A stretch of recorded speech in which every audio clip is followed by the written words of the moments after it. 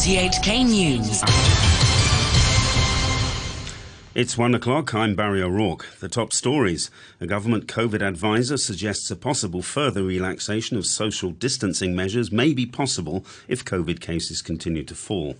The minister in charge of Hong Kong's vaccination efforts says about 16% of children aged between 6 months and 3 years have been inoculated. And stock markets around the world are heading south over fears of a possible global recession.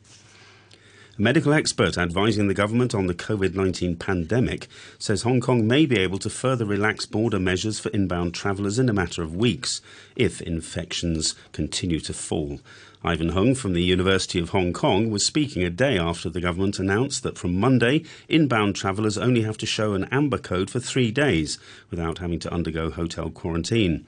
Professor Hung said when more people become immune, either because of vaccinations or previous infections, and when the pressure on the healthcare system eases, even these 3 days of health monitoring could be cancelled. Perhaps inbound travellers can be given an amber code for a short time after their departure from the plane until they get their PCR test results. If it's negative, they may be required to do PCR tests at required intervals, say on the 2nd and 6th day after arrival. But basically, once you disembark from a plane and test negative, you can immediately visit restaurants and other places. The Secretary for the Civil Service, Ingrid Yeung, says about 16% of children aged between 6 months and 3 years have been inoculated against COVID-19 since the Sinovac vaccine became available for them some 7 weeks ago. She noted the manufacturer of the BioNTech vaccine for younger children is also planning to ship their jabs to Hong Kong, adding authorities are preparing traditional vaccination venues to handle the possible demand. The official in charge of the vaccination drive in Hong Kong called on parents not to believe rumours circulating online about serious side effects of the vaccines, saying experts have explained the drugs are safe and effective. Police Commissioner Raymond Siu says with National Day approaching, the threat of terrorist attacks in Hong Kong remains at a moderate level, and there is no specific intelligence suggesting the SAR is likely a target. But he refused to disclose how many officers will be mobilised for October the 1st, saying only that many will be on duty to carry out patrols. We cannot let our guard down. There are still some people going underground and using soft resistance tactics to try to incite people to come out. We will closely monitor our intelligence and see whether such acts are happening online. If so, we will act accordingly. Macau Chief Executive Ho Yat Seng says mainland tour groups will hopefully be able to visit the SAR again in November. Mr. Ho said this was approved by the central government after officials listened to his reports on Macau's economic and employment situation at a virtual meeting. The tours have been suspended for about 3 years because of the COVID pandemic. Stock markets around the world have fallen as fears grow of a global recession. Yesterday, oil prices slumped and Wall Street's Dow Jones index fell to its lowest level since November 2020. The figures reflect concern that the world economy could be heading for a recession. Here's the BBC's David Willis. Central banks in the US and in Europe have moved to raise interest rates, the attempt being to raise the cost of borrowing. Well, this week the Federal Reserve raised interest rates for the 5th time this year. The chairman of the Fed, Jerome Powell, made clear that he intends to keep raising rates until inflation is under control. Now, the concern is that that tactic, instead of stabilizing prices and slowing the global economy, could plunge it into recession, and that's why the markets are taking fright. Britain's Finance Minister Kwasi Kwarteng has defended his government's plans to boost the UK's economy, insisting they're not a gamble. Mr. Kwarteng has said massive tax cuts aimed at increasing economic growth are fair for all, despite the highest earners gaining the most. After Mr. Kwarteng announced the measures, Britain's currency hit a 37-year low against the US dollar. And now to the weather forecast. There'll be sunny periods this afternoon with 1 or 2 showers later. Mainly cloudy tonight with moderate to fresh easterly winds, occasionally strong offshore. And the outlook mainly fine tomorrow but windy with 1 or 2 showers on Monday and Tuesday. And currently at the observatory, the temperature is 31 degrees Celsius with the relative humidity now at 61%. And please be advised the yellow fire danger warning is currently in force. You're listening to RTHK. The time is 5 minutes past 1. The group of 7 wealthiest nations have condemned what it says are sham referendums being held in parts of Ukraine to decide whether or not they want to join Russia. The group called the votes, which are being organised by Moscow-backed officials, a breach of the United Nations Charter. Here's the White House Press Secretary Karine Jean-Pierre.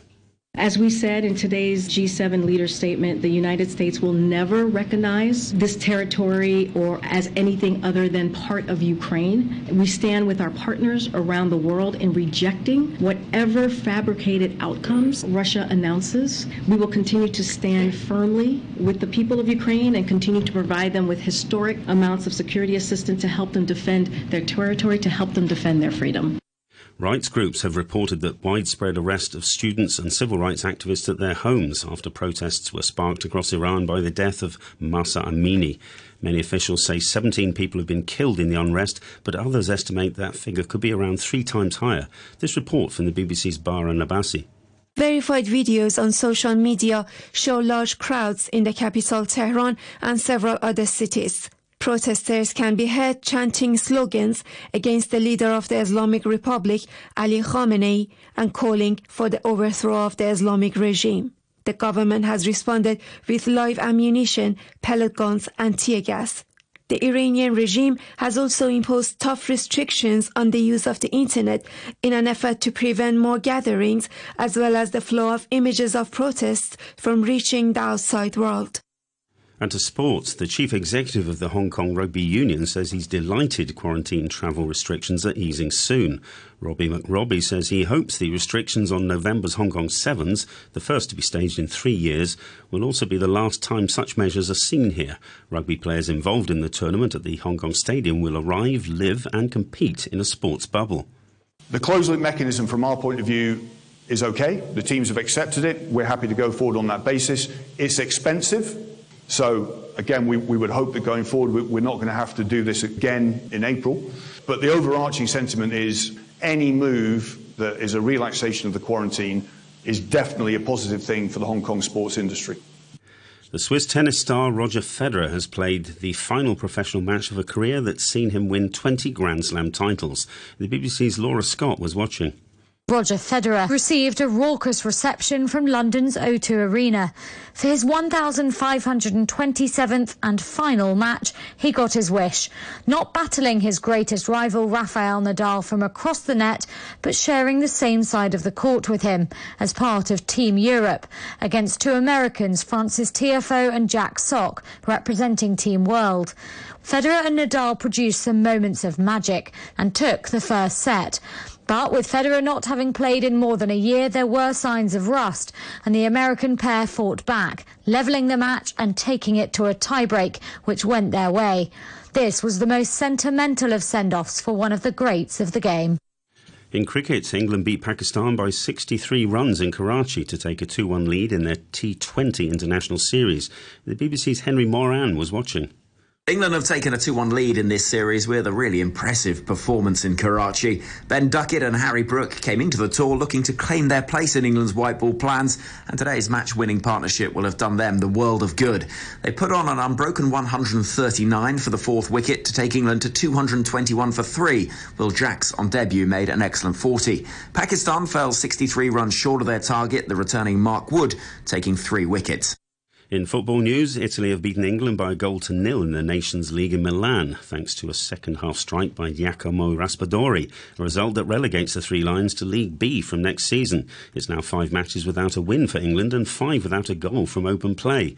England's final match before the World Cup is against Germany at Wembley on Monday. Meanwhile, Hungary top Group A3 after they beat the Germans 1-0 in Leipzig. And finally to baseball, where St. Louis slugger Albert Pujols has become just the 4th Major League Baseball player to hit 700 home runs, with 2 homers in the first 4 innings against the Los Angeles Dodgers. The 42-year-old Dominican, playing in what he says is his final season, joins Barry Bonds, who has 762 home runs, Hank Aaron with 755, and Babe Ruth on 714 as the only players to reach that milestone. To end the news, top stories once again. Government COVID advisor suggests a possible possible further relaxation of social distancing measures may be possible if COVID continues to fall. And the minister in charge of Hong Kong's vaccination efforts says 16% of children aged between 6 months and 3 years have been inoculated.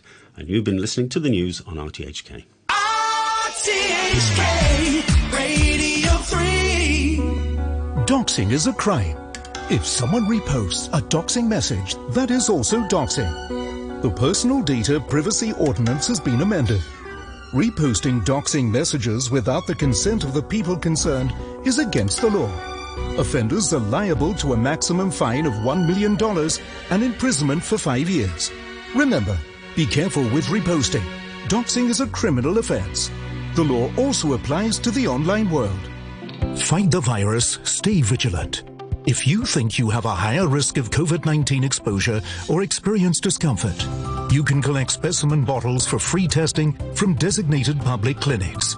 Meanwhile, the government will arrange free testing for targeted groups.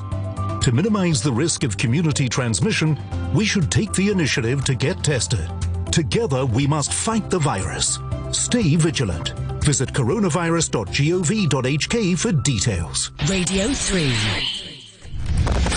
Ladies and gentlemen, here it is. The most listened to radio show on the planet. Even the other stations are tuned in too. And here we go.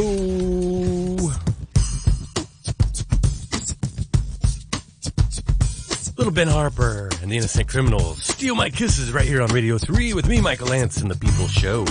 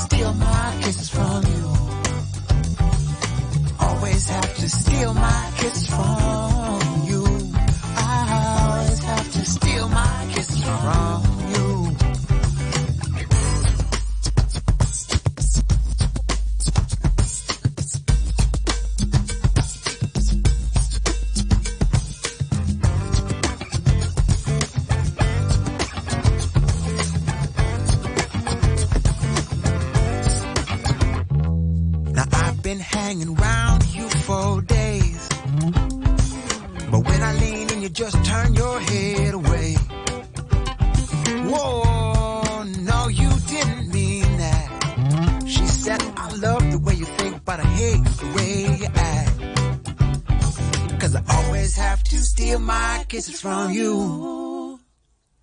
always have to steal my kiss from you. Always have to steal my kisses from you. I always have to steal my kisses from you. Always have to steal my kisses from you. I steal my kisses from you. Always have to steal my kisses from you.